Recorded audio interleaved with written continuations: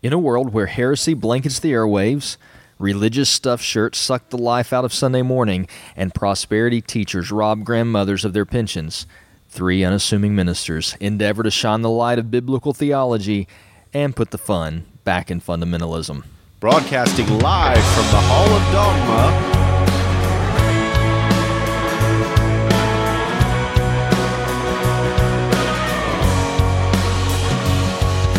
Welcome in to episode 7 of the Gospel Friends. I am David. Oh. Something else is supposed to happen right now. We have an empty chair. Wait, where's Chase? Who are you? Well, I'm Nick. Nick. I'm usually, well, All right. except for that one time, but I'm usually here. That's right, you've missed too. Yeah. I'm the only one so far with perfect attendance after 7 episodes. How much longer is that going to last? I don't know. All right, then. I am David, you are Nick, and we Indeed. are missing Chase in the Hall of Dogma tonight, and we are missing him. Like Absolutely. I hate he's not here. Chase, Captain Crunchy, unfortunately has a ill child this afternoon. Not grave, but just a situation where he could not be here, even though we tried to work that out.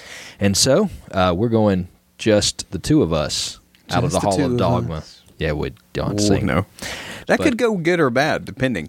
Look, it will be something. I don't know what it will be. Hey, calm down. Memorable. Memorable. Maybe not. I don't know good or bad, but it will be memorable.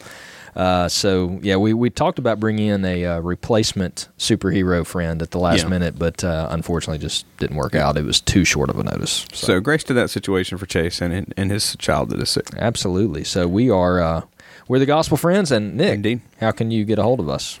You can get a hold of us multiple ways. We have tried to ensure that as a possibility. On the Twitter at My Gospel Friends. Facebook, we've got a page, but we've also got a group where we kind of focus discussion.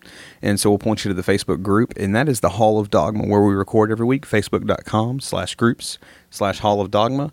And finally, the good old-fashioned ways of email at thegospelfriends@gmail.com or voicemail at 205-575-9735. And playing the part of Chase, it's David, thanking this week Sean Lombard for the intro and outro music that we have. And you can find him at SeanLombard.com or at Facebook.com/pages/Sean-Lombard. There was a lot Did I do that okay? Well, there were a lot of SHs, and you Yeah, I kind of sashed missed the it slash. up. Well, just go on Facebook and search his name. The Google will help you out, too. Lombard, Lombard. I don't Yeah, think there's a you lot can of them find out there. So, Nikolai, David. what's on tap for today for you? All right, so our buddy Kevin, Reverend Dr. Captain Septum, whatever y'all call him. It's Dr. Septum. That sounds like a supervillain. He is a super. He's just going to have to accept the role, embrace it, Except Kevin. he's supervillain. Embrace it. That's awesome. We've got to get a good backstory for him if he's going to be a villain. No, he posted on the Hall of Dogma about substance abuse and the church's response to it. And I just kind of want to dive into that this week a little bit. Sounds good. And we're also going to talk about an article, a subject that Andy Stanley brought up about whether or not pastors and church leaders should use the term when they're preaching, the Bible says. Andy Stanley at a church planting conference brought up some reasons that he feels like that we should use the term of the writer. So Paul says or Peter says rather than the Bible says. So we'll talk a little bit about that today. And also we're going to give some feedback, hopefully, for a good friend of the show, Rob Johnson, who posted in the Hall of Dogma asking for some feedback on an article he wrote on his blog about speaking in tongues. Is it a necessary part of salvation? So we're going to try to dissect that a little bit today. But right now, here's the question. How do we play a game with just the two of us? Well, I have borrowed the same website. Thank you, absurdtrivia.com. Wait, what did you say? Absurdtrivia. Okay, I thought you said absurd. I did say absurd, and then I realized I put too much emphasis on a syllable, and so I was trying to fix it. Syllable. Just roll with it. That was Will you awesome. please? Okay. And so thank you to this website for having pre-made quizzes. Please note that the show makes no guarantee about the quality of or content of any of the quizzes. So if you go Googling, don't get mad at me if it's bad. Be careful as you Google. I really do hate, though, that Captain Crunchy's not here because he had a serial slogan game for us tonight. I'm actually looking forward to it. I am. So hopefully Captain will bring that next week. So what I did is I just kind of went to the site and started Googling random quizzes that me and Rev Verbiage over here would be equally equipped to tackle. And so we found... Well, wait a minute. Now, you're going to read How's this going to work? So what it is the quiz is not filled in. So I'm going to read the question, read you the 4 answers, and I'm going to choose, this won't work right. I just realized this is going to go horribly, horribly wrong. Well, at least you realized it now, as we're recording and not before the show. Well, so we're going to answer this quiz, and then we're going to figure out how many we got right at the end of it. So okay, we're just going to roll with it. Look, we're a little unprepared, but this is going to be fun for the listeners. This is like a runaway train right now. Never come back. I never really thought that Chase kind of held everything together. I mean, in fairness, the guy has to write things on his hands to remember stuff. And by the way, that's not a lie. Oh, look. We should give away all his secrets while he's not here. Well, it could be very provocative. Okay. Listen to the first 6 episodes to get that joke. Or any of his sermons. Where everything is provocative. There you go. Okay, maybe that's... Keep going. Talk about going to the bad place. Sorry. All right, so what I did... Don't really know how I settled on this now, but we're going to go with chick flick movie quotes. Chick flick movie quotes. I have seen my fair share of chick flicks over the years with my beautiful bride, who doesn't like being called bride. So we're doing great. So I'm going to give you the odd questions. I'm going to take the even. We're going to see who got the most. Okay, ready for this? Yes. All right. So I'm going to give you the quote. I'm going to give you 4 movie choices mostly, and you got to tell me which movie it is from. Okay. All right. I know you can be underwhelmed, and I know you can be overwhelmed, but can you just ever be like whelmed? All right. So Sleepless in Seattle. Oh, wait. Give me the answers. There's your Never Been Kissed. Okay. Along Came Polly. Okay. 10 Things I Hate About You, or Bring It On. All right. Pretty sure it's not 10 Things I Hate About You. I think I've seen that one. I'm going to go with Along Came Polly. I've never seen it, but I'm guessing. Okay. The selection is locked, and you are wrong. But it doesn't show the correct answer? No, but I just know that movie. Okay. God rest his soul. Heath Ledger was in the movie that was in. All right. Okay. I need your divine intervention. My oldest daughter, Sidley, is about to throw away true love. Don't let her do that. I will only smoke once a day, and I will only have a drink once a week. Are they praying? I guess. You've got How to Lose a Guy in 10 Days, Divine Secret to the Yaya Sisterhood, Sisterhood of the Traveling Pants, and First Daughter. Wait, Sisterhood of the Traveling Pants? P-A-N-T-S? Yes. You never heard of that book? No. I think it's a book and a movie. I think it's both. Okay. There's no good way for me to elaborate on that, so just continue. All right, so I got to flip a coin. I don't think it's First Daughter. I'll help you out. Well, never, I'm not going to help you out because we're competing. See, I actually think it is the Traveling Pants. Okay. So I'm going with that. And? Well, it doesn't tell me till the end. So you don't know? No. Oh, okay. It's killing me. Okay. All right, here's for you. Ooh. It's such a nice sounding word for what it means, a fortunate accident. Is that The Prince and Me, Save the Last Dance, Shall We Dance, or Serendipity? I've seen 2 of those, and I don't remember the line, so I'm going to go Shall We Dance because I haven't seen that one. I've actually seen, I think, all those movies. All right. Okay, boy. You know Emperor penguins spend their whole lives looking for that one other penguin. When they meet them, they know, and they spend the rest of their lives... The penguin? Together. Oh, help me, Lord Jesus. I don't think Jesus cares how this goes. Never Been Kissed, Raising Helen, Notting Hill, and She's All That. I know it's not She's I've seen a couple of those. Yeah. She's All That had Freddie Prinze and... Freddie Prinze Jr. What did I say? The late Paul Prince. Walker. You said Prince. It's the late Paul Walker. Oh, Paul Walker was in that yeah, movie. He was the nemesis kind of guy. Dule Hill, who played Charlie on The West Wing, was also in it. I did not know that. Yep. And who was the girl's name? Don't know. I'll look it up. Rachel. Yeah. I'm glad I don't remember anymore because there was a time in my life I didn't need to remember. I'm going with Notting Hill on that one. I don't think that's right, but good because I've seen that one. All right. The truth is, I gave my heart away. 10. Okay. I gave my heart away a long time ago, my whole heart, and I never really got it back. Legally Blonde 2. Which, how'd that ever happen? Runaway Bride or Sweet Home Alabama? Sweet Home Alabama, lock it in as done. I think you're right. Because I have seen that movie, and by the way, that whole thing, that place that's in the movie does not even really exist. And it's a real city. Yes, but it doesn't look anything like the real city. Like there's no fly-in lake thing. Yeah, they took some liberties with that script. Well, did you hear? Apparently, Mom's Night Out was filmed in parts of Birmingham. Oh, like a ton of the movie was filmed here in Birmingham. But apparently, they brought the Pelham police cars into Birmingham because the cars looked cooler than the Birmingham. Oh, really? Apparently so. Birmingham doesn't have cool-looking police cars. I'm just going to admit it. It's they could spice them up. They could. So. I'm just glad I don't encounter them often. Yeah. All right. You have to promise you won't fall in love with me. No offense if you're a Birmingham officer. I have no idea. You have to promise you won't follow me. Message in a bottle. Walk to remember 2 weeks' notice and while you were sleeping. I've seen While You Were Sleeping, I think. Yeah. Is that the one with Julia Roberts? No, the other her. Sandra Bullock. Yes. Okay. They were in competing girl movies for a long time. You're right. Yeah, for her. This is a... Okay. Okay, so... What question are we on right now? Message to the audience. This is how you know this quiz is even because we really have no idea. I'm going with While You Were Sleeping, just because it'll be fun. Okay. What number?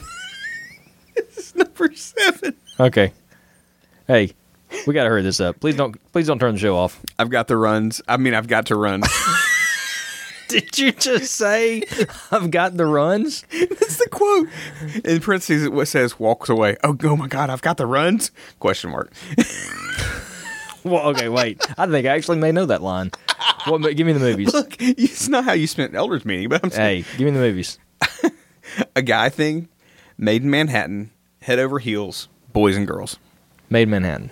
All right. I don't know if I'm right, but I've seen that one. I could have seen it be Boys and Girls, too. That one's fun. 2 more. These aren't spirit fingers. These are spirit fingers. Okay, wait a minute. How many of those cheerleader pom-pom movies have they made? It's Bring It On, Center Stage, Summer Catch, or The Upside of Anger. I'm going with Bring It On. Yeah, it's got to be. It's got to be. Last one. No, there's 2 more. Calm down. Your last one. I get 1 more. Our love, Fern, you let it die. Is that what you're going to do? Okay, I know this one. Give it to me. Notting Hill. No, I can tell you. How to Lose a Guy in 10 Days. I already know it. Yeah, log it in. It's there. That's when she's being. I love that movie. By the way, I'm saying that with too much emphasis. I'm going to have to pause the recording while I pull David's man card. Actually, you got to call Allison. She's got it. You said you were complimentarian. What the heck? Well, you're as complimentarian as your wife let you be. Well, she had to take the card. I had to give it up. We're going to go ahead and pause the game.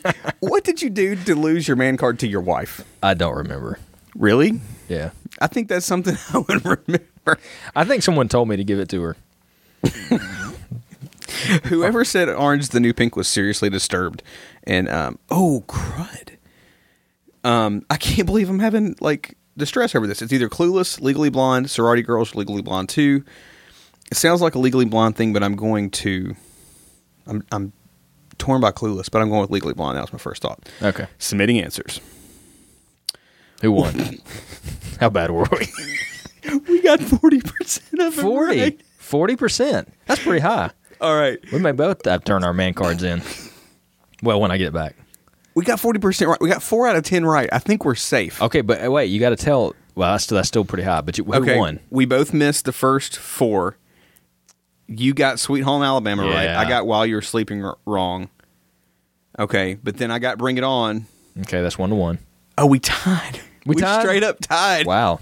All right. All right. Well, I'll tell you what. Tiebreaker, rock, paper, scissors? I'm just going to go ahead and give it to you. You don't have your man card anymore, so I'll give you the win. Look, I know we're in the vicinity of where it's at. Yeah, that counts. All right, if you're still with us, we're going to talk a little bit about Andy Stanley at a recent... I have a way you can get your wait a minute. Wait. We completely skipped something. What did we skip? Look, everything is falling apart. Oh, you're right. We completely skipped the Google Gold. We need to do this. This is a good article. It is a good article. All right, so before we get to the Andy Stanley thing, let's do Google Gold. Okay. Seriously, I can't believe Chase holds things together. Google Gold, this week, an article called Dead or Meditating. So, this is from the Atlantic.com.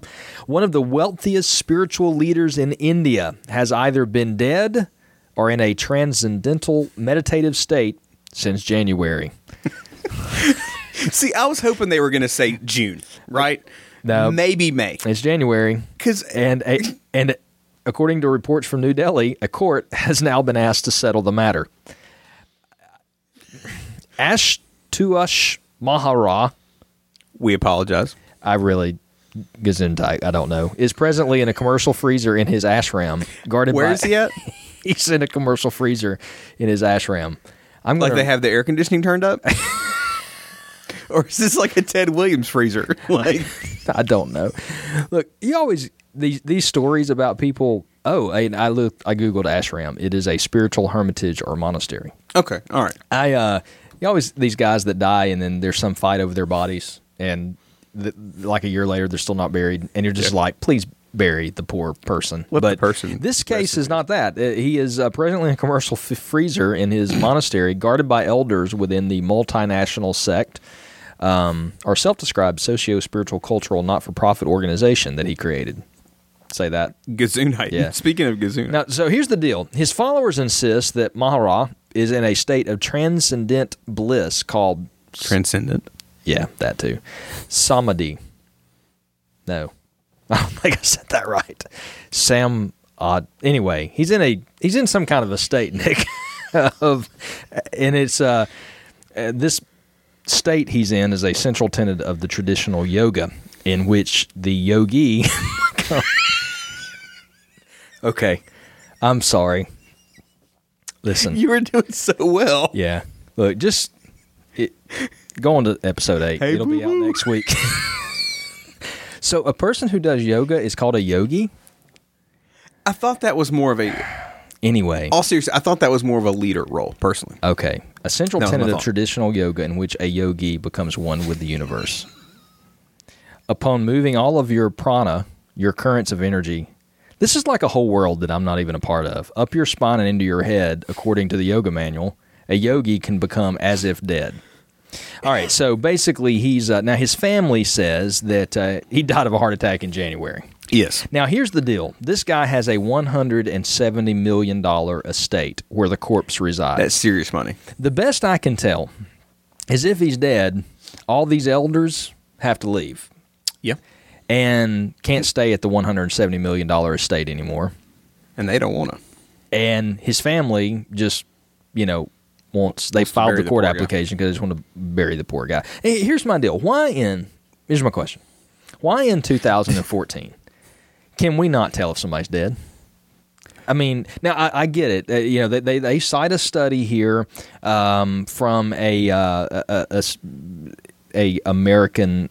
These words are too big for me, but electrophysiologist who traveled to India in 1961 with the support of the Rockefeller Foundation to study yogis who claimed to be able to stop their hearts, and actually, did this study that the results of the study published in the medical journal Circulation say that while listening with a stethoscope, the sounds of the heartbeat of the yogi either disappeared briefly or were obscured by sounds from muscle action, and his pulse weakened or disappeared briefly. So basically, he could be dead and you not know it, was kind of the results of the study. But, I mean, this guy, here's where it kind of turns for me. Even some of the leaders of his sect said they actually admitted this week that his skin had begun to turn green, and so they moved him into a freezer. It's Yoda. No, it's a yogi. So I don't know how many. I don't know how many people we're offending right now. There's that thought that over time. Well, I mean, it's not a thought. It's you will reach the tallest you're going to be in life, and then you will slowly start to shrink again. And so, do you think Yoda is just on his way back down? I don't know. That's something I would say because I'm not a big Star Wars fan. Yeah, so they noticed some changes in his skin. Turned green, They shifted the body to a freezer. I get because we haven't been culturally insensitive enough. Yes. Look, I get the fact that this can. I mean, I understand the meditation thing. I've read articles about people these deep states of meditation before, seeming like they were dead for however long period of time. At the point where the dude's skin turns green, and you have to put him in a, we'll call it very cold room, because I don't understand how people can survive in a freezer. To me, that's your warning signs that something fishy's going on. So yeah, I'm just going to now. Look, I want to apologize if you are an international listener, and just understand the Hall of Dogma is located in deep South America. Yeah, that's a good excuse. Home of rednecks are us. But I mean, why can't we just tell the guy's dead? I mean, I don't understand why this has to be this difficult.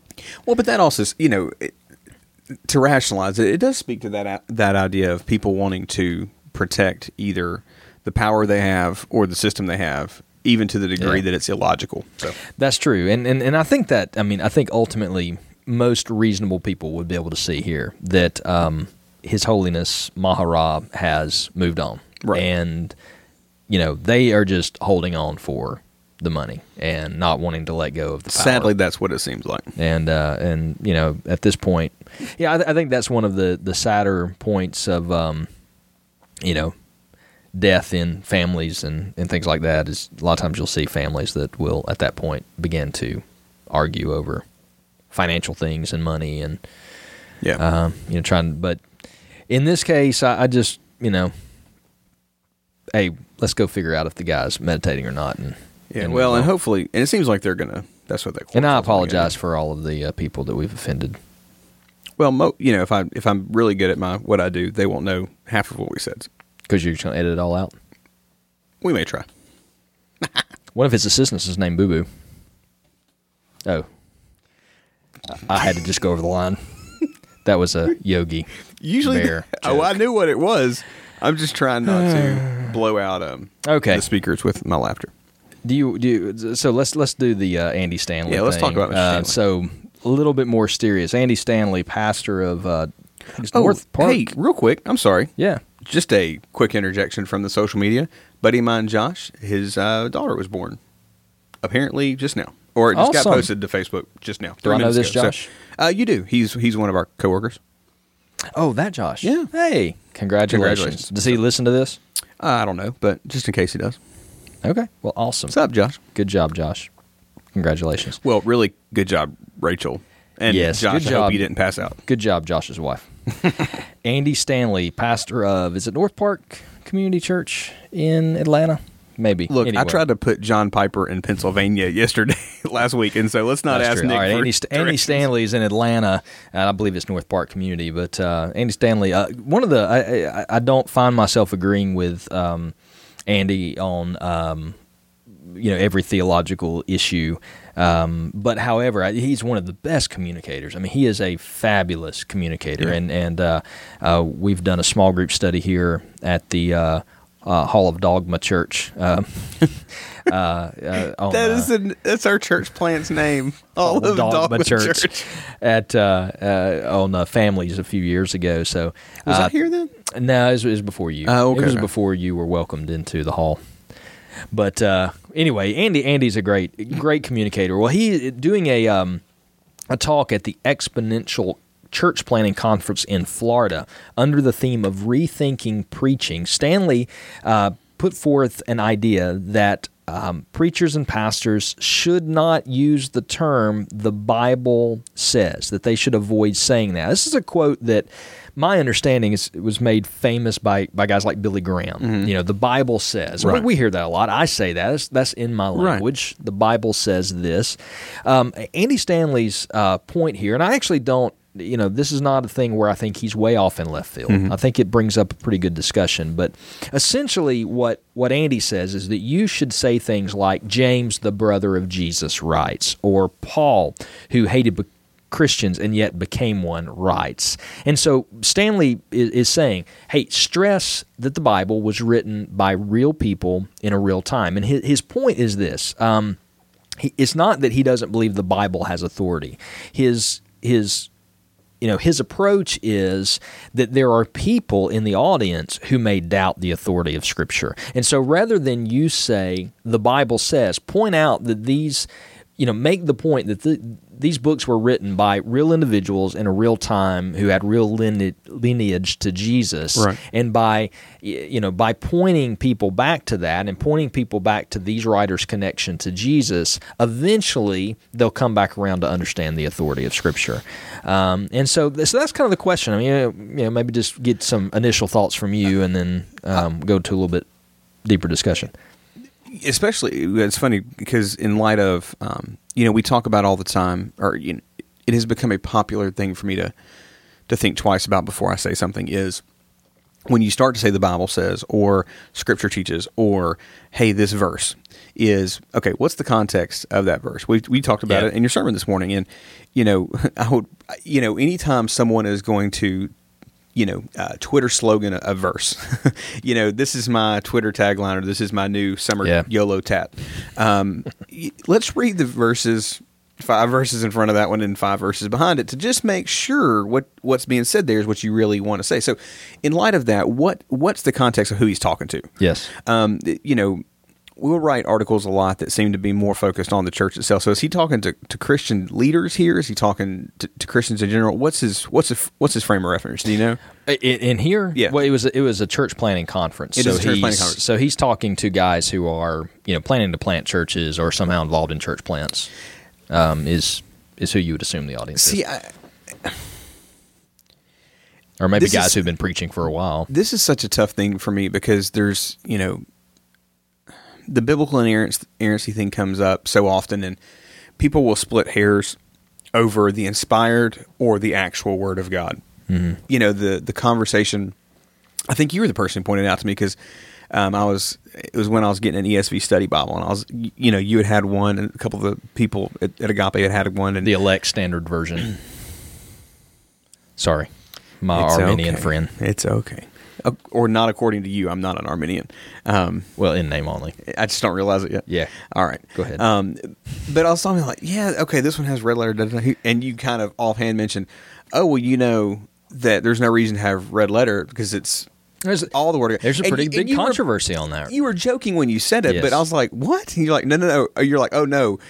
There really is a controversy. I'm like, why is that a controversy? Yeah. And I guess that harkens back to this for me is I understand the desire to want to give people more full context on the Scripture. Yeah. And full context, kind of encourage them to go deeper. And, okay, what's Paul's reason for saying that? When, where, and how? I don't think you invalidate or oversimplify the word by specifying. Hey, look, don't ask me. I've butchered so many words today. Yeah, specifying an author over the word itself. Paul says in the word, or Paul writing in one of his letters, no problem, just to provide context. But being afraid to say the Bible says, in that context, I'm not afraid of. What I get frustrated with is that Twitter theology of, the Bible says, and sometimes, Kevin, one of his games he used to play on Faith Today was Script or Scrap. Yeah. And, is this a Bible phrase or is it a greeting card? Yeah, people taking it out of context. Yeah. And so on. Yeah, the red letter controversy, by the way, if you've not heard of that, it's essentially, I say it's controversy, but there are people who, essentially here's the thought, is that when you put the red letters in the Bible, that people are looking at those, because that has always traditionally been the words of Jesus, so we put the words of Jesus in red. Now, if you believe, as I do, that Jesus, that all the Word goes back to God, and the Father and the Son are one.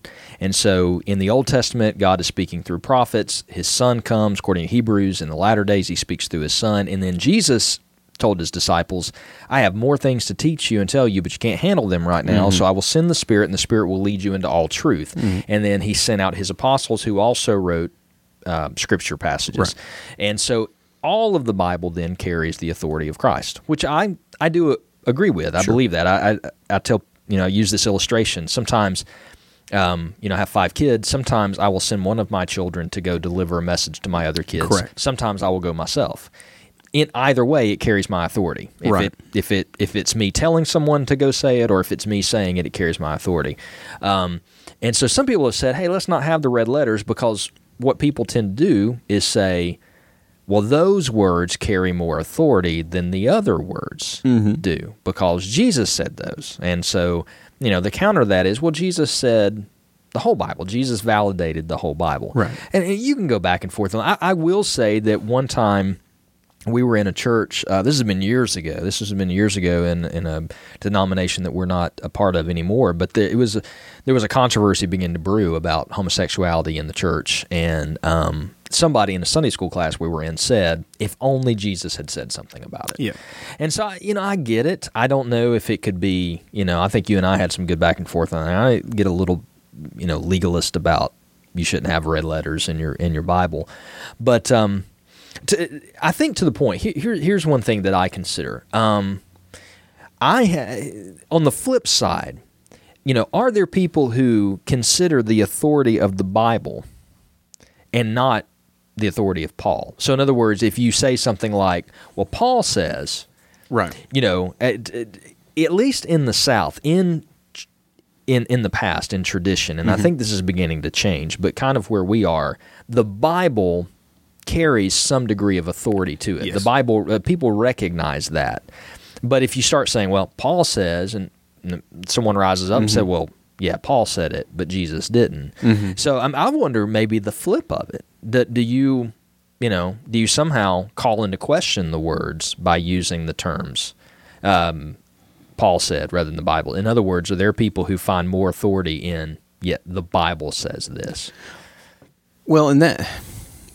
And you can probably go back and forth. Basically, I guess it's a question of who's your audience. Yeah, I get that.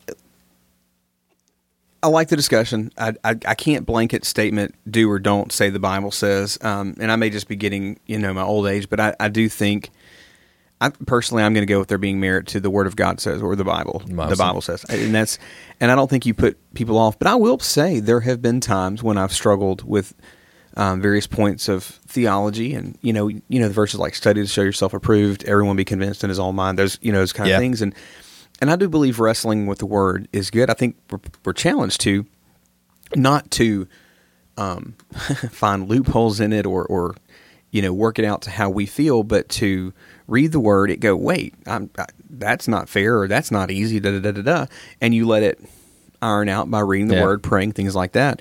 And I will say that there have been points of theology that I have gone, all right, but is Paul just being a goober here? Or is Peter just being, well, hear me out, or is Peter just being, hey, moron, I cut his ear off and then lied about knowing Jesus, Peter? Or is he being Apostle Peter? You know what I'm saying? Yeah. And I think seeing people in those contexts can be helpful when you read the letters, because I do think you see different personalities. And so that's what's interesting to me about Bible and inerrancy and all those things, is because different people's personality comes out. Yeah. And so what I will do is I will read what they say and then try to find where Jesus speaks to that subject as well. And I will say I don't think there's many things that, including the homosexuality question, I don't think there's many things that the apostles wrote about in the later letters that aren't validated in the ministry and teaching of Jesus. I can't think of anything, including that one, even though Jesus doesn't speak to it directly. I will say this. I would probably, if you asked me to fall down here, like on a decision, I would say I'd probably use a mixture of both. I think it is good to talk from time to time and say things in your language and in your preaching. Right. Paul says here, Peter says here, because I think it's a good reminder to people, back to Andy Stanley's point, is that, look, these were real people. Yes. These were real people, and when Paul says, hey, if you don't believe me about the resurrection, go ask these 500 people who saw him. That most of these witnesses who saw Jesus resurrected from the dead, they're still alive. Well, of course, they're not today, but they were when he wrote the letter. And so I think it's good to remind people, this is a historical book with historical context.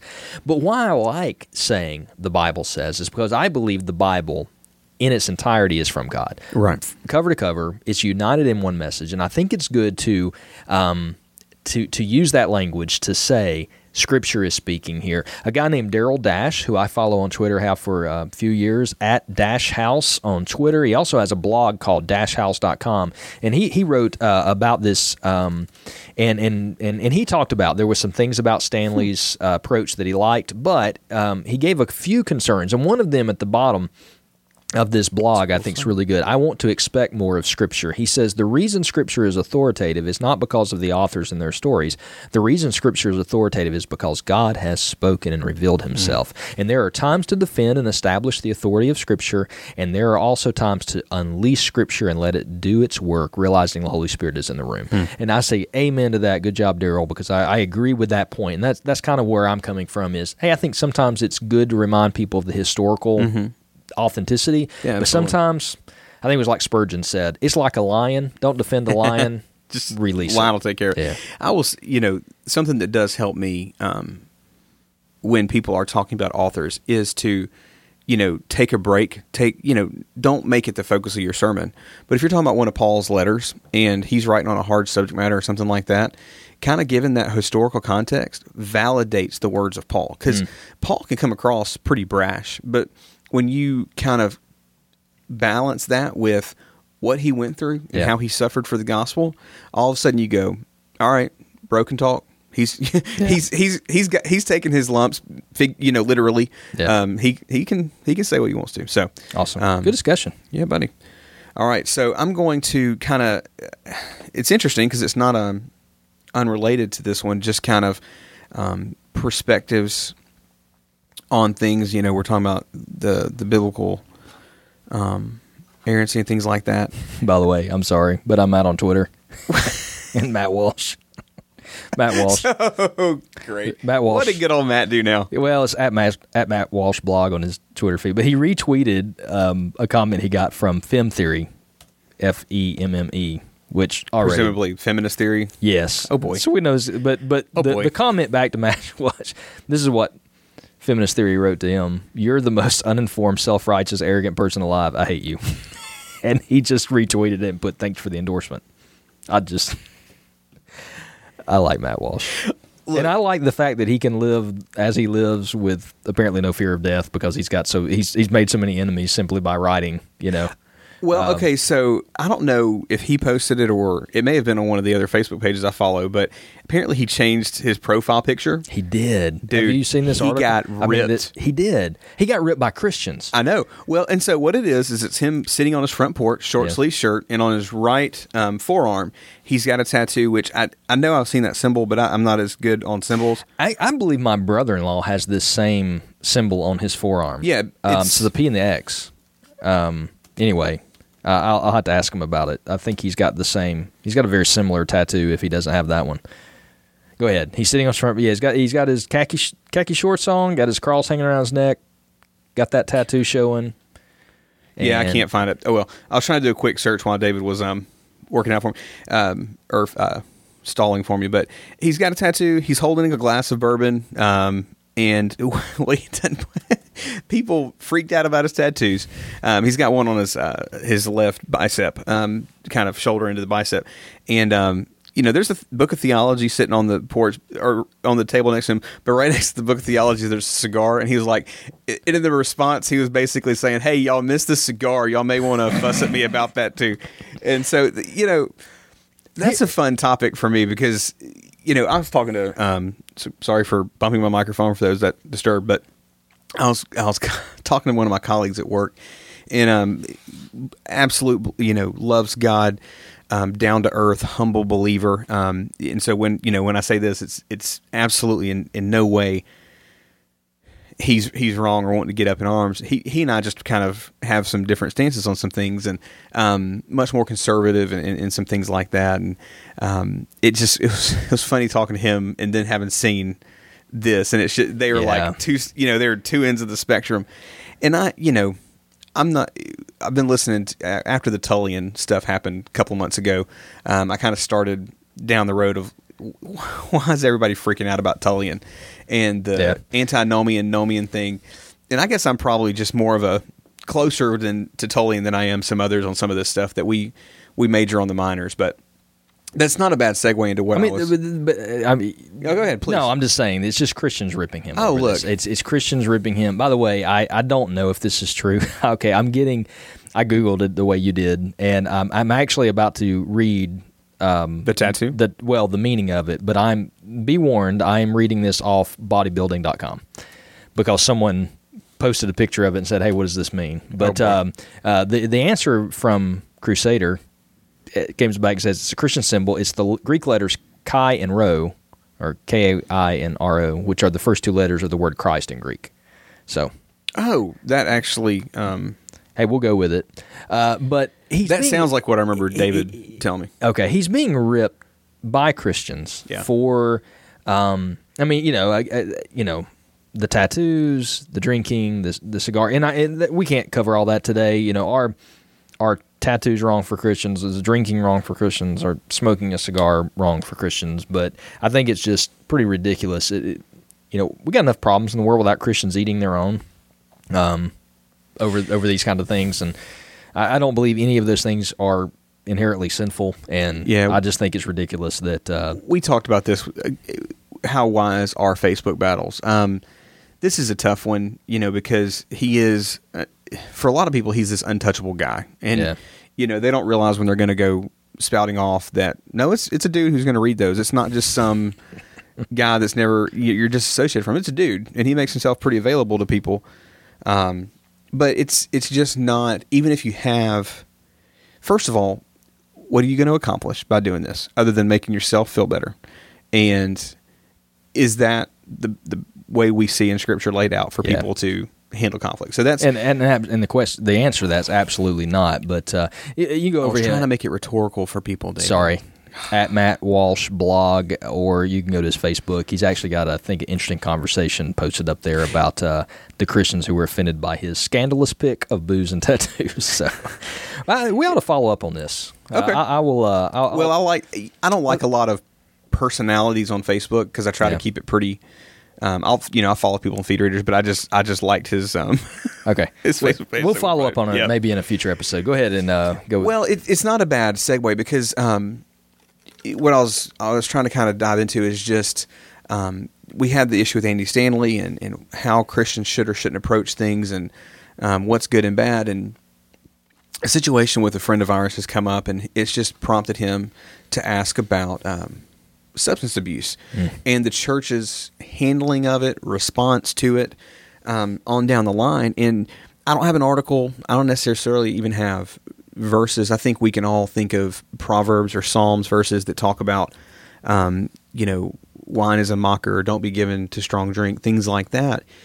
This was a Hall of Dogma. It was Kevin Small, our buddy, Reverend Dr. Septum. I'm never going to get that. Dr. Septum. Reminds me of Geek Out, a podcast we used to do. You can find it on YouTube. I don't know what it is about the word septum. Look but for it just the makes me episode uncomfortable. where I did the superhero battle. You're gonna bring that up. You are still so proud of that thing. I am proud of that episode. Look, but anyway, I don't like to give you David. used to try to nickname everybody at the beginning of the show, and it always. Yeah. Dr. Septum.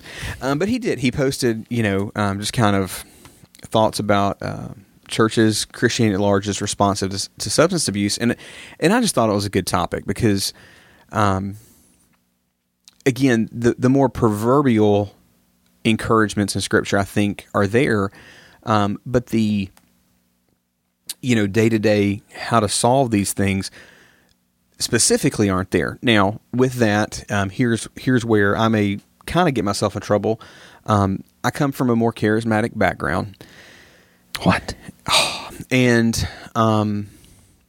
there is a lot of spiritual expectation without a lot of practical follow-through on things like this.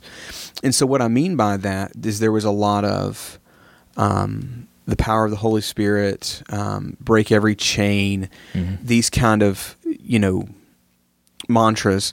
But then, and I don't know that I've ever heard anybody say it specifically, but kind of if you came to church, were part of a small group, had a daily devotion and still struggled with alcoholism, or maybe you struggled with a stronger substance, and you sought a 12-step program out too, there was almost, it felt like an unspoken friction to that. Being looked down upon by people or that kind of thing. Or your faith should be enough. The church should be enough. And for some, I think there was probably if you were Spirit-filled, or if the Holy Spirit was strong enough in you.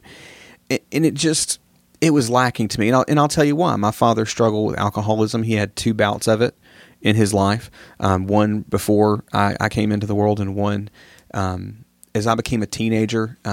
He had an injury that happened. I kind of hit my teenage years, which kids are a lot of fun. And, my dad's world just kind of got flipped upside down. And he told me the story that one day, he used to, on the way home from work, this is when times were a little bit different, but he'd stop by the convenience store, fill up the car, grab a beer, head to the house. And for him, it really was that it took one drink. and it was done. Sobriety was gone for him, and by God's grace, he found victory over, deliverance from. Pick your charismatic wording there. But it did come with the help of a 12-step program, and by God's grace, Dad knew the Bible, he knew Jesus, and so there wasn't a mysterious deity involved. It was God, it was Jesus, and I'm still firmly believe in my father's salvation. But he needed that targeted, specific support system to kind of overcome it. And I don't think about it a lot anymore, but when Kevin and people like that ask, I don't have a huge problem with strategic 12-step programs and things like that. Yeah. Do you think we as the church do a good enough job helping people? I think that was essentially his question, and going back and looking now at the Hall of Dogma and the question that he posted back on July 3rd, and he said, where's the church at large on the issue of addiction? And he said, I say it's absent.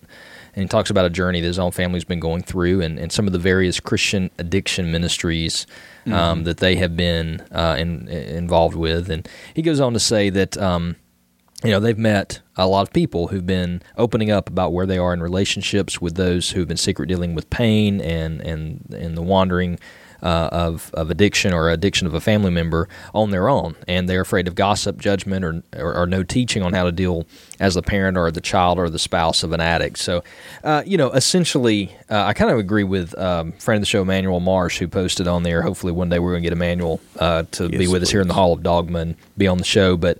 Emmanuel goes in there and says that the church is definitely behind an understanding how to deal with addiction, and there has been some improvement. And there's a couple of things that I go to. And number one, I do believe that, and I kind of preached on this morning in a message that I was doing here.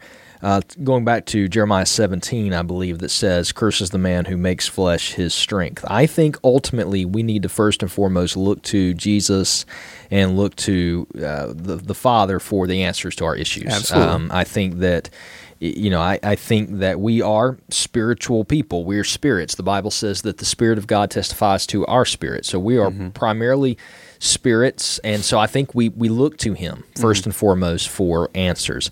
And I do think there's a problem today where we have humanized problems. So some people ask the question, why don't we see more demonic activity or demonic possession and those things as people did in the New Testament? And I think there's probably a couple reasons for that. I've heard some people say, well, because Jesus was on the earth, Satan was more active during that time, with him. But I think one thing is that we may see a lot more demonic activity today, but we've just put human names on it. We've made humanistic approaches, and I want to be very careful. I'm always careful when I say this, because I do believe God's grace is in medicine, and that God has given us knowledge of certain combos of medicines to help people, and I believe that. But I think we're in a place where we prescribe medicine pretty readily and quickly. Doctors do, and so we don't ever deal with the root of issues, spiritual issues. As a church or as individuals, we just kind of go and find a pill to mask the symptoms. Now, again, don't hear me say something I'm not. I think there's probably reasons to have those at times, but I think when we start on this journey, number one, we start looking spiritually and looking to Christ, and I think that we seek out spiritual answers. But does that negate ever going to a counselor or an addiction clinic or a rehab house? Right. And I think the answer to that's no, right, because I think they can be helpful. Here's where I think they should be, for me, I think they should be Christian-based. I think they should be groups who are seeking to first and foremost deal with the spirit of the individual, and at the same time deal with the practical issues. Yeah. Let me give you a quick example, and I'll throw it back to you for a moment for some comment. But I had what I would call an addiction, I think I've mentioned this on a previous show, for many years to pornography. And ultimately, it's been, I believe, a decade, over 10 years since I have fallen in that area. And I believe ultimately that was solved by God, a spiritual healing that He brought. But I had to take practical steps during that time when I was dealing with that issue. There were practical things that I had to do. And I tell people that today. If you're dealing with this issue, throw the computer out of your house, crush your phone with a hammer. There are practical things that you need to do. But ultimately, your healing is not going to come because you've learned to, as they call, bob your eyes or look away or get rid of your computer. Those ultimately, are pieces to the puzzle. Yes. Ultimately, the healing is only going to come from Christ. I wholeheartedly agree with that. We Kevin and I carpool with another one of our church members to and from work, and so we've talked about it. We've gone into there's those conversations you're only going to have with close friends because you can kind of come across sounding like cuckoo for Cocoa Puffs. But I have posed the question: do we sometimes medicate the spiritual?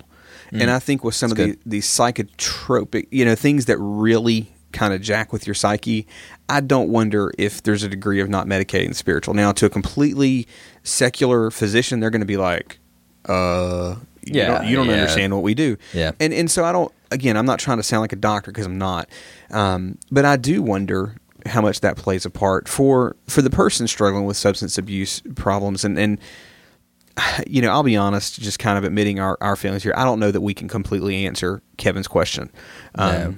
What I can say is I don't know that your average church does enough, but being honest, I think to deal with real substance abuse issues from a practical standpoint, I don't know that many churches are fully equipped. No. And so to the person who is dealing with or has a family member who's dealing with substance abuse, truth and love, that's a big mantra for us. And so I don't think you play softball because they need to know we love them. No, they need to know the truth. Yeah. But they need to know someone's got their back. And so that I think there's a different balance there. I'm going to go with truth and love. And I don't think you ever stop teaching the word, and I think you focus the parts of the word that you teach. But I would say that you reach out to someone who does this with a Christian focus, because someone gifted in that area. Absolutely. I'm not advocating for AA or NA or any of those things, but there's a process those systems walk out with people that can be very helpful. I think churches do parts of those.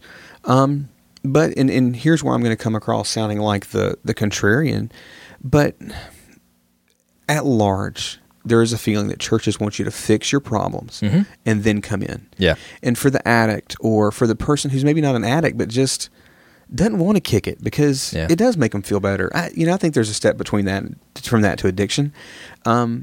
Churches sometimes make it hard for those people to approach us, and so well, like Kevin said, people feeling like an outsider, or like they're segregated, or like they're, and unfortunately, this is a place, churches, a lot of people are, that is where they put on their mask, and that is where they're playing, and that is where they're trying to be and pretend to be, that they've got it all together. And the whole point, the gospel teaches you don't have it all together. Yes. I don't have it all together. Yes. So let's stop pretending like we do. And I guess that would be my encouragement to churches is to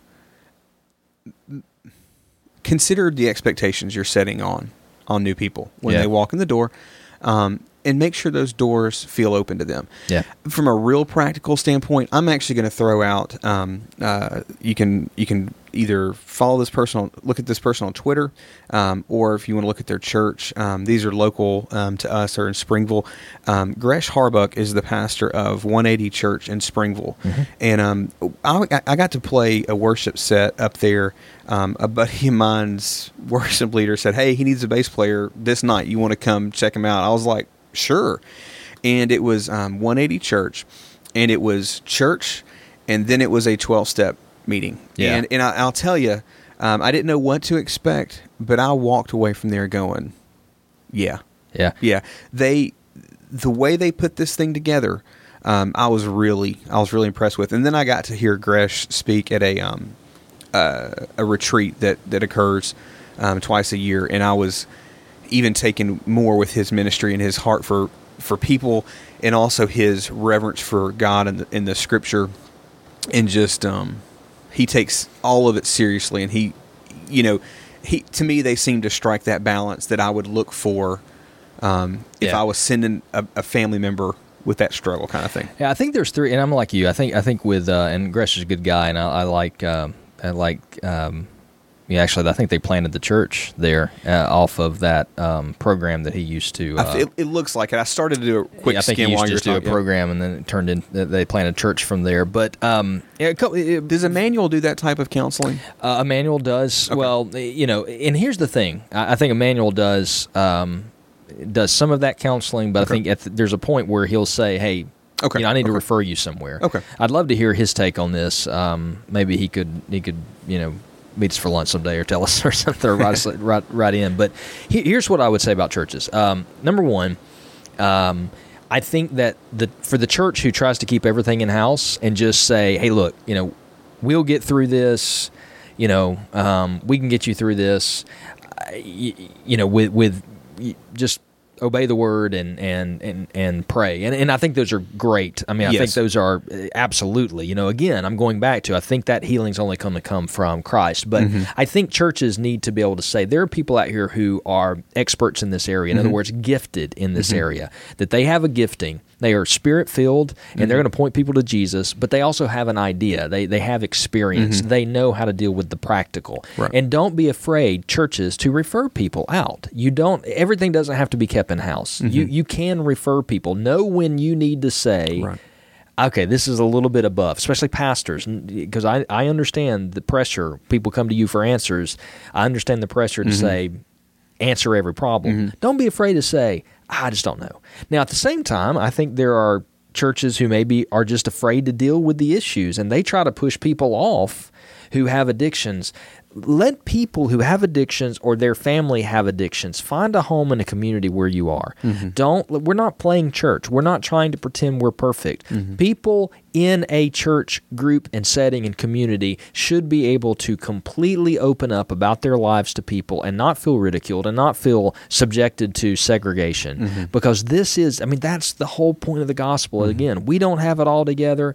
Christ does. We want to point people to Jesus. Jesus himself said, healthy people don't need a physician, sick people do. Absolutely. And so I came to save the lost. I came to save the sinners. And so we need to offer people hope. And hope is, hey, as a church, we may not have all the answers, but what we can do is walk this out with you. And you're not going to be alone in this. And we're going to help you find answers. So I think that's a start for churches. Absolutely. What you said made me want to just kind of, because I realized I kind of jumped around. I am not saying that those kind of Damascus Road experiences with substances or different struggles don't happen. Please don't hear me saying it. And to the person struggling, pray for that. Yeah. Continue praying and pray believing that it can, because they have. And so do believe it can happen for you. My encouragement, I guess I kind of shifted more towards believers. And it goes back to what David articulated with his struggle, in that, his struggle was many years. I know I've had things, I can get feisty quickly, hence my name, Nuclear Nick, and that's a walk out of faith, and by God's grace, I have people who walk that out with me. And so what I'm saying is, believer who's struggling with anything, don't stop believing for on a dime healing, but at the same time, brother and sister who's next to them, realize that you've had things that you've had to walk out, and even though it's not the same, they're having to walk this out, and commit to walk with them. Amen. Amen to that.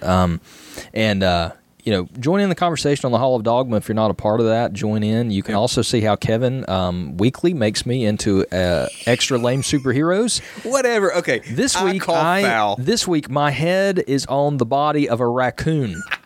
It's Rocket Raccoon, man. Seriously, I'm a raccoon, whichever. I don't know where Bullwinkle is, but he should be standing right next to me. He is. He's to the left. Hey-o! That would be... Captain Crunchy. Well, actually, depends on if you're staring at Visual us. left. Yeah, okay, not- visual left. Yeah. And also, look, seriously, go to YouTube and look for the... Are you going to do this? Look for the channel called, all right, B Science Fiction TV. Yeah. So the letter B, Science Fiction TV. That is Kevin Small's YouTube channel. And you can find out there all the episodes of the extremely popular podcast we did called Geek Out. And this was basically, you can see me and Nick and Kevin on there, and then a couple of other Buddy was on friends. Bean. Yeah, Bean. I think Kyle was on there one time. We had a lot of fun with that. Particularly, and you'll find out very quickly. I don't know anything about sci-fi, but very quickly, I'd like to point you to an episode called "Geek Out," which is better, DC versus Marvel. And if you have chance, you may notice that most of the views on these other episodes range from 150 All right, to calm 700 to 90. This particular episode has 5,446 views, and if you just serious? take you about 15 minutes to watch that episode, and It's worth the send in punchline. some That's feedback. all I'm going to say. It's worth the punchline. You can also watch iPad 2: The Juggernaut, which is only 49 seconds long, but you can see why I bought an iPad and not any other. How'd that work out for you? Not as good as it worked out for you in that episode. Geek Out was awesome. It was fun to do. But it was. That's what I'm saying. It was such a fun podcast to do. So check that Lord out. willing, Kevin's going to try to resurrect it. So Well, hoping also, it pulls together. yeah. Also in the Hall of Dogma this week, good friend of the show, Rob Johnson. Which congratulations. Congratulations! I believe. Yeah, they had their little girl, and Yes, we prayed for them on the last podcast. But I've missed Rob- some of the. Is this the first child for them? Yes, it is. Yeah, it's first child, It's a girl. little girl. You are so And, in trouble. so yeah, so I haven't heard from Rob since they got home. I bet not many people have heard from Rob. yeah, I mean, since they got home. we've been interacting some on the Twitter and Twitter? and on Facebook, and he's been posting on his blog, which is apologetics105.com, and a good blog there that Rob started dealing with some apologetic issues, but I've not heard from him since he got home with the baby. What could they possibly have going on right now? Sleepless nights, long hours, feedings. But anyway, Rob posted an article off his blog a couple of weeks ago, back on July 5th, and he just asked for people's feedback.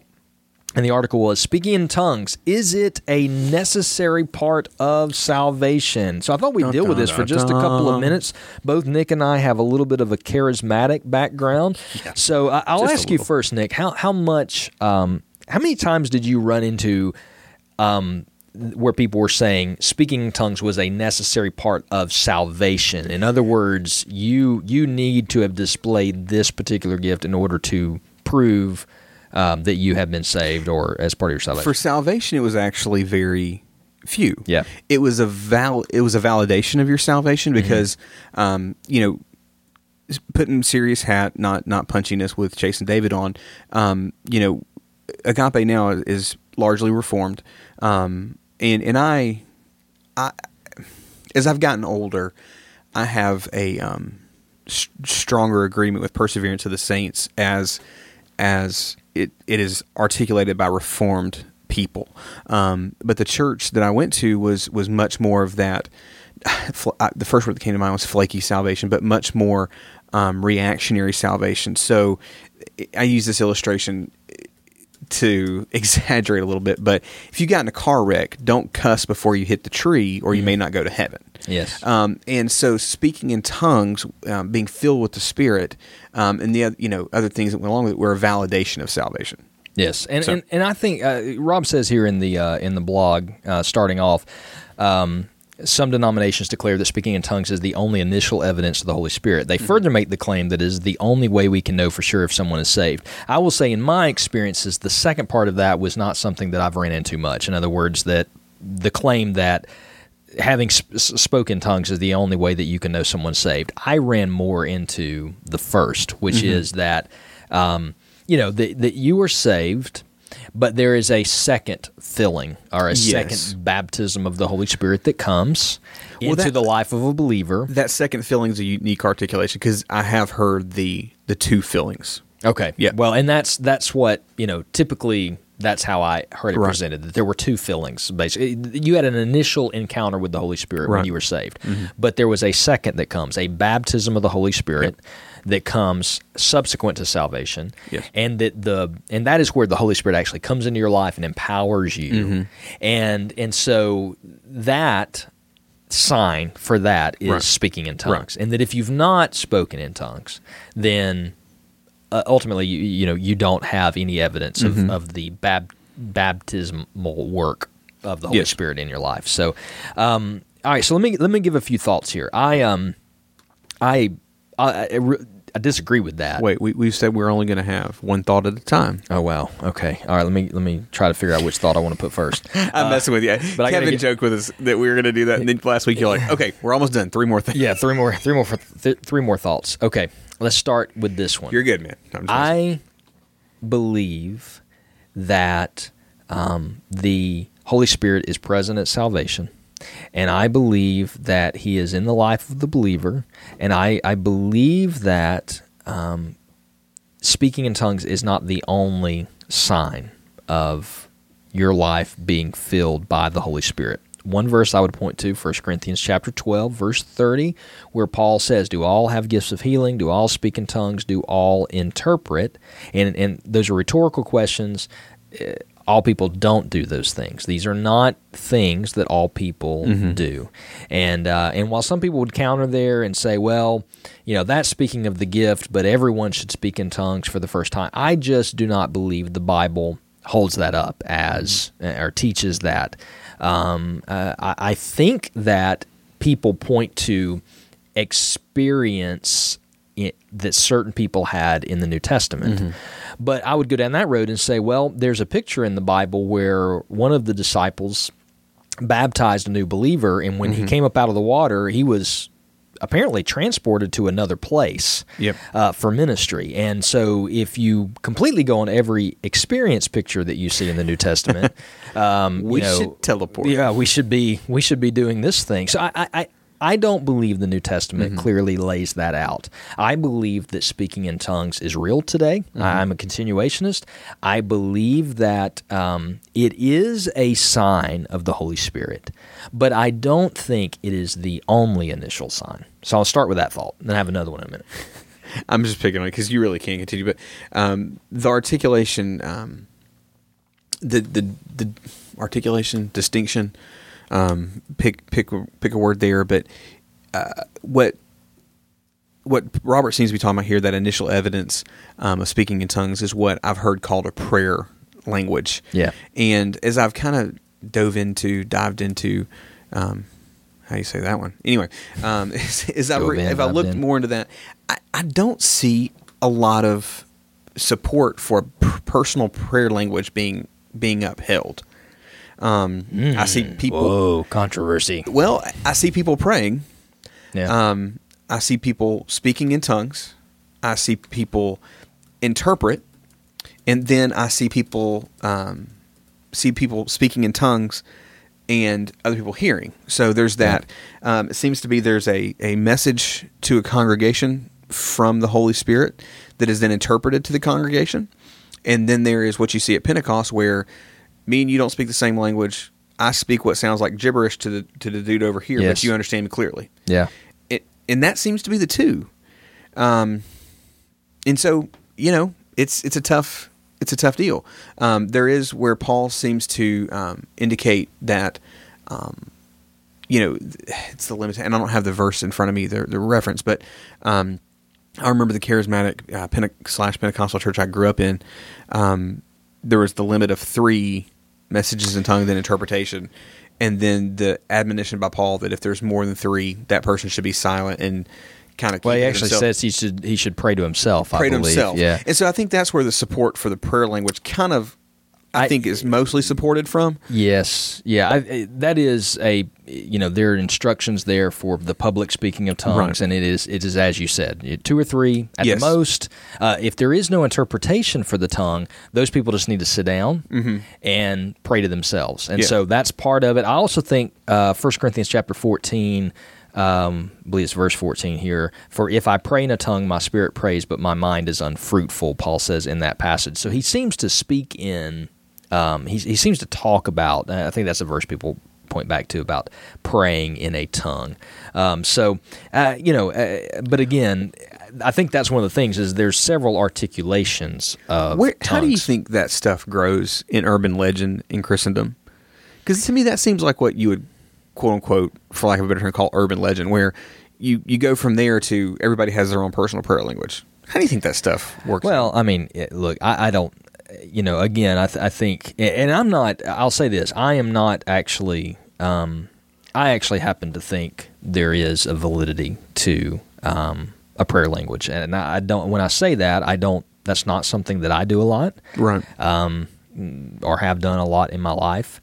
And Paul does, mention there in 1 Corinthians 14, and again, I actually need to get the entire context, but he does talk about seeming to say there is a prayer that you could do in a tongue, but I think people tend to take. I may have articulated bad. The emphasis on it, where does the emphasis come on? Like it was almost like I'm with you. You need to do it. Yes. It was a need, not just an available option. I'm with you. That's a great question. I talked today again in the message that I was doing this morning about how people get off of the picture of the centrality of Christ. Like they get away from that. They move off of that. And so like for the church at Colossae, they had begun getting fascinated with angels and even moving into angelic worship. You even see that picture, it's John, right? It's John Revelation where he's standing next to the angel and seeing a vision, and then he falls down at the angel and begins to worship the angel, and he says, and the angel says, no, not me. And so I just think people, it's easy to begin to get focused on an issue. I think we talked about this in the Ed Stetzer segment last week. You can kind of become an issue Christian. Paul seems to talk about for the Corinthians that they were pretty hungry for miraculous moves. And I think that I put this on my Twitter this week and didn't really get any feedback back, but it was feedback back. Probably not a great language choice there. We've been knocking some of those out tonight. Yeah, but every miracle that Christ did, I believe, ultimately was to point back to his authority of who he was. And I believe every miracle that happened in the New Testament ultimately was to point back to Christ and to his, to make him known. In other words, you may be a cessation. No, what I'm saying is that I think everything goes back to Jesus. Right. And so I think we easily can get fascinated with angels or miracles or speaking in tongues, those miraculous gifts of the Spirit. But, it's Christ, and it's what Christ is doing for us. In Matthew chapter 9, what it shows is the greatest act of power that Jesus has ever done was the forgiveness of our sins. And any other miracle that Jesus is doing points back to the fact that he can forgive sins, because he actually asked the question in Matthew 9, well, which do you think it's harder to do, to say your sins are forgiven or to say get up and walk? Right. Well, so since you'll know that I have the power to do both, take up your mat and walk. And so what Jesus is saying there is, hey, the greatest thing I do is I can forgive sins. No one else can do that. And so here's the proof of that, is I can do these things. So I think where we get off track is when we lose our central focus on Jesus. That doesn't say the Bible doesn't speak to our polity and how we do things, but I think we always have to keep that focus on Christ. I do, however, and we don't have time to talk about it today, but I do, however, believe that, and let me word this correctly, I don't get us in trouble. Do you have all of the Holy Spirit that you'll ever need or have? Why, man? When you're saved. And, what does that look like? And I do think the Bible tells us, be filled with the Holy Spirit. This would be a good one for Chase. Be filled with the Holy Spirit. And I believe the Greek there is more of a be continually filled. Be continually filled. I think that we make a mistake by not seeking further power of the Holy Spirit in our lives. And so this is kind of where I walk that line of saying, I don't think it's good to go down this road of saying, the only way to prove you have the Holy Spirit is to speak in tongues, because I think you're creating this kind of two-class Christianity. It's very much like a role-playing game where you've got to level up. Yeah, that's exactly the way it felt. Exactly. And if you haven't spoken tongues, then you can't prove that. You can't sit at this table at but potluck. But and I heard people refer to it that way. Well, they've just not gotten the Holy Spirit yet. Yeah. I'm like, well, no, the Bible says He's there. He sealed you. He sealed you at your redemption, at your salvation. You were sealed by the Holy Spirit. He is in your life. The only way that you came to know Christ was through the power of the Spirit.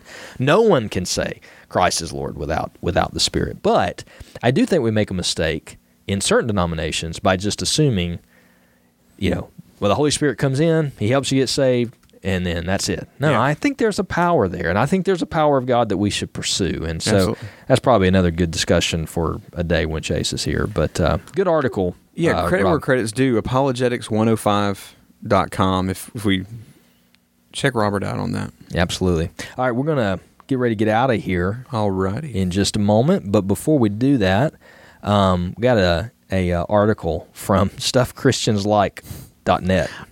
Do you follow this cat on Twitter? No, John Acuff. Yes, actually I do follow. Okay. Is this John Acuff's site? Okay. Yeah. I did not know that. Yeah, he wrote this book, and, I don't know what came first, chicken or the egg. I don't know if he has other books before this, but I got to know, I heard about him from Stuff Christians Like. That book is funny. I have not read the book. I've only seen like snippets here and there, but it's pretty stinking funny. I actually follow John Acuff on Twitter, and John Acuff follows me on Twitter. Now, I would say that's impressive, but he follows 73.6 thousand people. So yeah, I think he's a return follower or whatever you call him. Reciprocal followers. Yeah. But anyway, so all right, on StuffChristiansLike.net, he posted an article. Actually, this would have been good for the July. I think he went to Sanford, by the way. Really? I think so. Did he? Okay. Yeah, anyway, go ahead. All right. So from here, he posted an article called "The Everyone is on Vacation and Anything Goes Church Service," aka tomorrow. And this he posted this just in time for the July 4th weekend, holiday weekend, and we didn't get to it last week on the show. But this is. He says it's a poorly kept secret that the weekend before or after a big holiday, your church is going to do things a little differently than on most Sundays. That is, with a large portion of the congregation out on vacation, they're going to mix it up a little. And so he gives some, he offers 8 ways your church can spice up these holidays where most of your congregation is gone. So I'm going to start with the first one here. These are pretty good. Number 1, controversy. Since a lot of folks won't be in church because they're on vacation, use this opportunity to address all of the most controversial issues. Talk about politics, popular books, and anything else that would otherwise get the crowd riled up and upset. That way, when someone says, I wish this church was not so seeker-focused and dealt with some of the tough issues, you can reply, you should have been here on Obama Drug Sex Sunday. Number 2 is snakes. Ever thought about incorporating some pit vipers into your service? No. We were just talking about this. No, I'm kidding. No, we haven't, because I am deathly afraid of snakes. Yeah, it's not happening. Why not on the Sunday when everybody's out of town? It's not. You'll like this next one. Wait a minute. Wait, he says, I don't know where you can buy a bag of rattlers, but surely someone near you sells poisonous snakes. He's not deep enough in the South again. I'm sure somebody at our church knows. That's what Lewis does for fun on Saturday night. Number 3, how about church sumo wrestling? At every church, there are little church politics no one wants to talk about. Yes. The worship minister wants to do more modern songs than the pastor will allow. The elders think the pastor needs to do more Old Testament and less Seinfeld references. Hey, if you're making Seinfeld references in 2014... Well, no, because that's the thing, the target demo. Because they're young, upwardly mobile. That's the thing. You've got to hit that target demo, and they're all Seinfeld fans. Think about it. Lisa... She's that target demo you want. Is she a big Seinfeld fan? She is. Okay. And she's at the big, You would get me with French references. Close enough. Okay. But you're at a stable point in your career, and you want those people to latch into your church, because all that's going to happen is their income's going to go up, so your time's going to go up. All right, so tithe or die.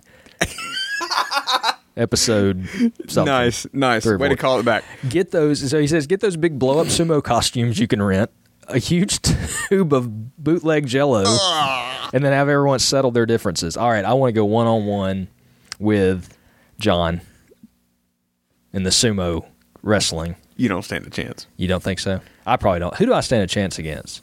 One of the fourth graders? I was about to say, you got Will. All right, me and Chase in one of those. That would be Me epic. and Chase in one of those. That would, me and Kevin.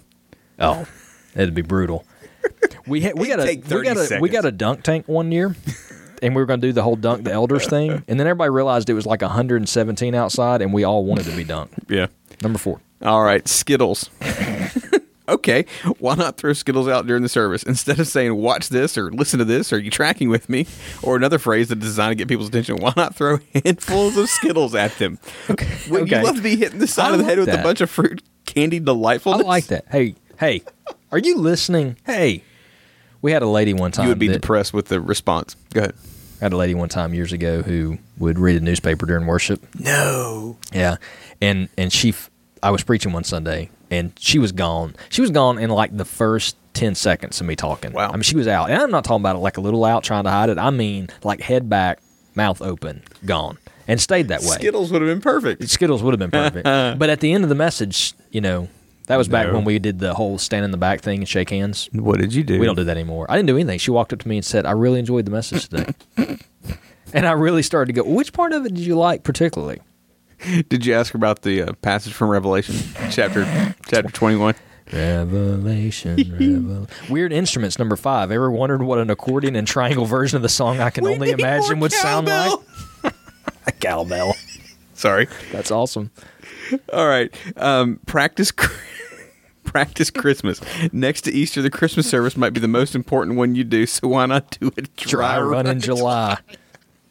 Just consider it a practice. Do the candles with the kids, hang some holly, sing the carols, do the whole thing.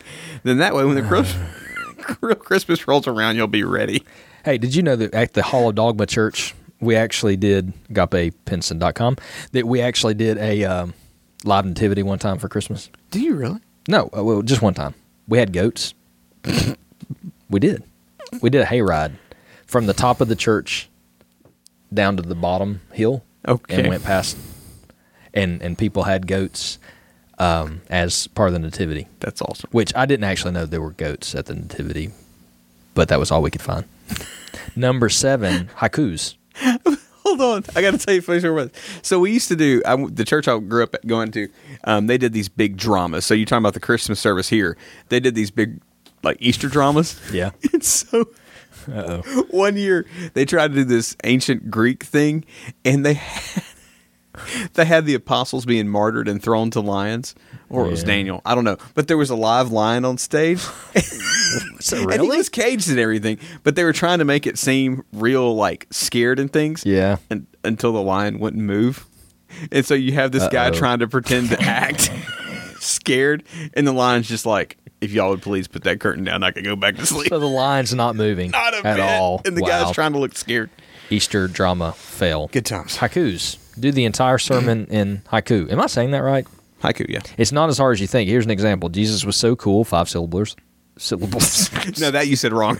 He gave Syllabers? He gave his life for our sins. 7 syllables. Let's be close to him. 5 syllables. I actually don't get that because I've never done the haiku thing. It's apparently a hipster thing. I don't know. Okay. Have an SCL Sunday, Stuff Christians Like Sunday. Why not throw a Stuff Christians Like service? We'll play Sandy Patty. We'll play Sandy Patty and Michael W. Smith songs. We'll take a love offering and interlink our fingers when we hold hands. We'll get a puppet group named Strings of Mercy to come to Noah's Ark story, and then I'll speak. It'll be fantastic. Hey, did you know that our oh my gosh, worship pastor always had a idea of naming the worship band Free Beer, and then putting it on the sign, Free Beer Sunday morning, 10 a.m. I've heard him say that. Now that you mention it, that might go over better than Sandy Patty. Is she still around? I mean, do you mean that she's gone to be with the Lord, or do you mean that she still perform? Okay, I just meant that she's still making music. I hope she's still with us. Do you call what she used to make music? Okay. Oh, see, wow. Burn. I'm being mean. No, my parents loved Sandy Patty. Well, you got to understand. I was sheltered as a child in that I didn't get to listen to a lot of other music other than Christian. Okay, and so I kind of came up on like the Sandy Patty and Michael W. Smith and Carmen. A2J. I remember standing outside a large church here, called Cathedral of the Cross that you and I are familiar with for the Carmen concert. Did he come to Cathedral? Yeah, he did. I remember seeing it at the BJCC. Well, he couldn't get into BJCC that year because Reba McEntire was there. I'd have gone to see Reba. Look, Carmen. Look, at that age, I thought Carmen was the coolest thing. Look, Witch's Invitation. That song was epic. What's the other? Did he have another one he did? I don't know, dude. His stuff was like he always had the videos. It was very like theatric. He was What's riding the one on, from he was riding on the horse. He had the Old West stuff. Witch's Invitation is about the only one that I remember, and that was a pretty wicked song. I mean, not musically, but most of his stuff was like that. It was like a combo rap type beat bop deal.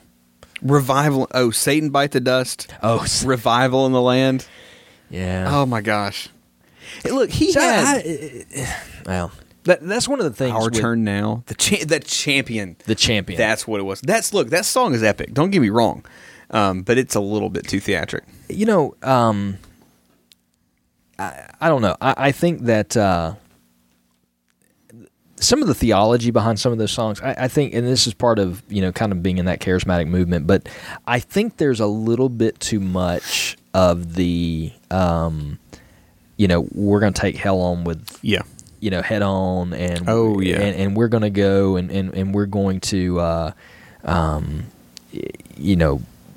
we're going to, we're gonna beat Satan and take him out, and I think of the passage from Jude, verse 9, where it says, when the archangel Michael, contending with the devil, was disputing about the body of Moses, he did not presume to pronounce a blasphemous judgment, but said, "The Lord rebuke you." So, in other words, even the archangel Michael would not say something blasphemous toward Satan. He just he named Christ, and I think that's kind of that thing. I always get a little. When people start, Satan's an idiot, and he's, I'd punch him in the face. And I mean, what all this, I just think there's he's not as powerful as Christ. Absolutely. But he is, I don't know. I go with the biblical mandate there. And I think some of those songs, even though I liked them, was a little bit too much of that. Yeah. So think of the verse you talked about it in your message this morning. I can do all things through Christ who strengthens me. Yeah. The emphasis is not on the I. The I is a resolution. Yeah. I can do all things through Christ who strengthens me. Not I can do all things through Christ. Yes. Like I said, put the right emphasis on the right word there. Yes. So I agree with that. Thanks, John, for the article there. That was good. And thanks for following me on Twitter with the other 76. He actually does follow me as well. So I'm not special. So many options. Speaking of special, how do you feel about the news about the Alabama and Auburn quarterbacks coming out over the weekend, where the Auburn quarterback made some interesting choices, and the Alabama quarterback made some interesting choices as well. I haven't actually seen the one about the Alabama quarterback. Oh, you mean where the Alabama 2015 quarterback commit finished higher than the guy who dropped us for USC? You didn't see that? I didn't see that. Yeah. I didn't see that. That's good. So how's it going for Nick Marshall right now? Really? We're going to do this? Are we still recording? Can I say? We are recording. Let me tell you what I would do. I've already told you this earlier today. I know. Let me tell you what I would do if I was Gus Malzahn, who is Nick Marshall, is quarterback for the Auburn Tigers. Yeah, quarterback for the Auburn Tigers. And he is scheduled to be at SEC Media Days this week. And there's a talk about whether or not maybe Gus would pull him from that. But I would have him go. Yeah. I would have him go, and I would have him deal with all the questions straight up. Even I've read today, the police officer that pulled him over said he was very remorseful. Right. And this is something he could learn a lesson from. I'd have him go to SEC Media Days, answer the questions, deal with it, get it over with. Yeah. I saw an article in one of my – in Feedly, I have a college football section, and one of the articles, what Nick Marshall can learn from Johnny Manziel. I'm like, oh, no, look, wow. No. But no. Let's not hold up Johnny Manziel as our no offense to you Cleveland fans. Look, you got LeBron back, so LeBron and Johnny in the same city is going to implode with awesomeness. How do you I guess now that you burned all those jerseys, Cavs fans, I saw a Facebook post, You're out those that $27. Going to go buy another jersey. Googling how do I unburn a jersey. Also, by the way, I don't know if you saw this, but Miami Heat bandwagon seats are available half off right now. Lots of room. Lots of room. But no, the Alabama Blake Barnett, the quarterback commitment Yeah. that we picked up recently at the opening, he finished apparently 1 or 2, depending on the rankings that you give him, ahead of Ricky Town, who dropped this after Kiffin joined the team. So You can tell we're just ready for college football to start because this is all we got to talk about. Did you watch any of the World Cup final today? I did not. I saw Germany won. They did. I was actually pulling for him. See, I kept being. Yeah. I don't know what it is. Maybe crazy, but I was having a hard time pulling for him in light of the World War situation. I don't know what it is. I know it was a long time ago. I saw a tweet this week that was good. It was like, yeah, but they still can't win a world war. Wow. It was a good game. I mean, it took... Today's game? Yeah. It went into extra time and everything. Yeah. So I liked the one, where they handed Brazil their hiney on a platter. No offense, Ed Stetzer, because I know you're a big Brazil fan. But look, it's just like Brazil didn't show up for that game. Brazil didn't show up for that game. And they didn't show up for the third place game either because they got beat by... Oh, yeah. But that... I don't know how much... Like, who cares about the third place game? Why do you even play that? Could someone in soccer world please explain to me why you have to play a third place game? Well, in fairness, college football has the bowl season, and about 97% of those don't matter. So let's seriously, is there anyone who cared about that game or who would have cared about that game? Even Brazil. Just ask the Alabama Crimson Tide from last year about the game with Oklahoma. I can tell you who didn't care about that game. Brazil. Absolutely. Well, one of their stars was hurt. I will say this. We've talked a long time about the college football thing, about there should be a streaming subscription. Yeah. MLS has one. Really? And you can pay, I think it's for the whole season, it's $65 for the year. And as long as the game isn't blacked out because of a cable provider, you can stream it online. I'm actually sad the World Cup's over. I am too. I'm really am. I look forward to it coming back in 4 years. You've got Olympics in 2, so you're good. I also am looking forward to next week when Captain Crunchy will rejoin us. Aww, but I think it's been all right today. I hope so. I had fun. I had a good time. I don't know if we still have listeners. This is what Nick and I have been doing for 10 years. And Lord willing, we'll be doing it loving to hear ourselves talk. So. Hey. That's very egotistical of you, David. So you want to tell them how to find us? Or do you No, because I closed my laptop. I was just about to comment. You can go to our Twitter David feed has left chat. at My Gospel Friends. Facebook.com/group/Hall of Dogma. We have a phone. 205. Why don't you do the email address? Because it's pretty easy. TheGospelFriends@gmail.com. You got it. Yay. And then finally voicemail at 205-575-9735. Call us. Someone call us. Please. Have you checked it lately? I checked it before last night. I didn't check it before this week just because our kind of show was a little bit in turmoil. Call us. Right before. Don't make it obscene. Why did you go to the weird place? Well, I was trying to keep someone from going from... Well, of course, I guess if someone's going to the weird place, me saying that's not going to make it... It's probably an invitation. Hopefully not a witch's invitation. With that, thank you.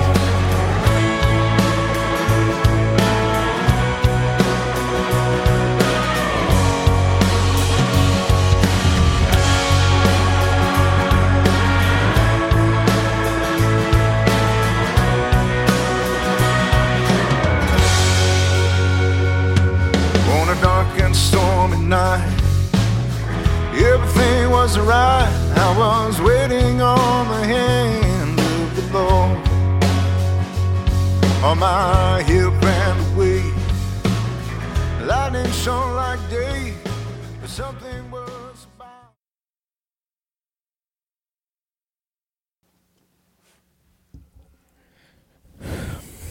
Let's work on mic placement.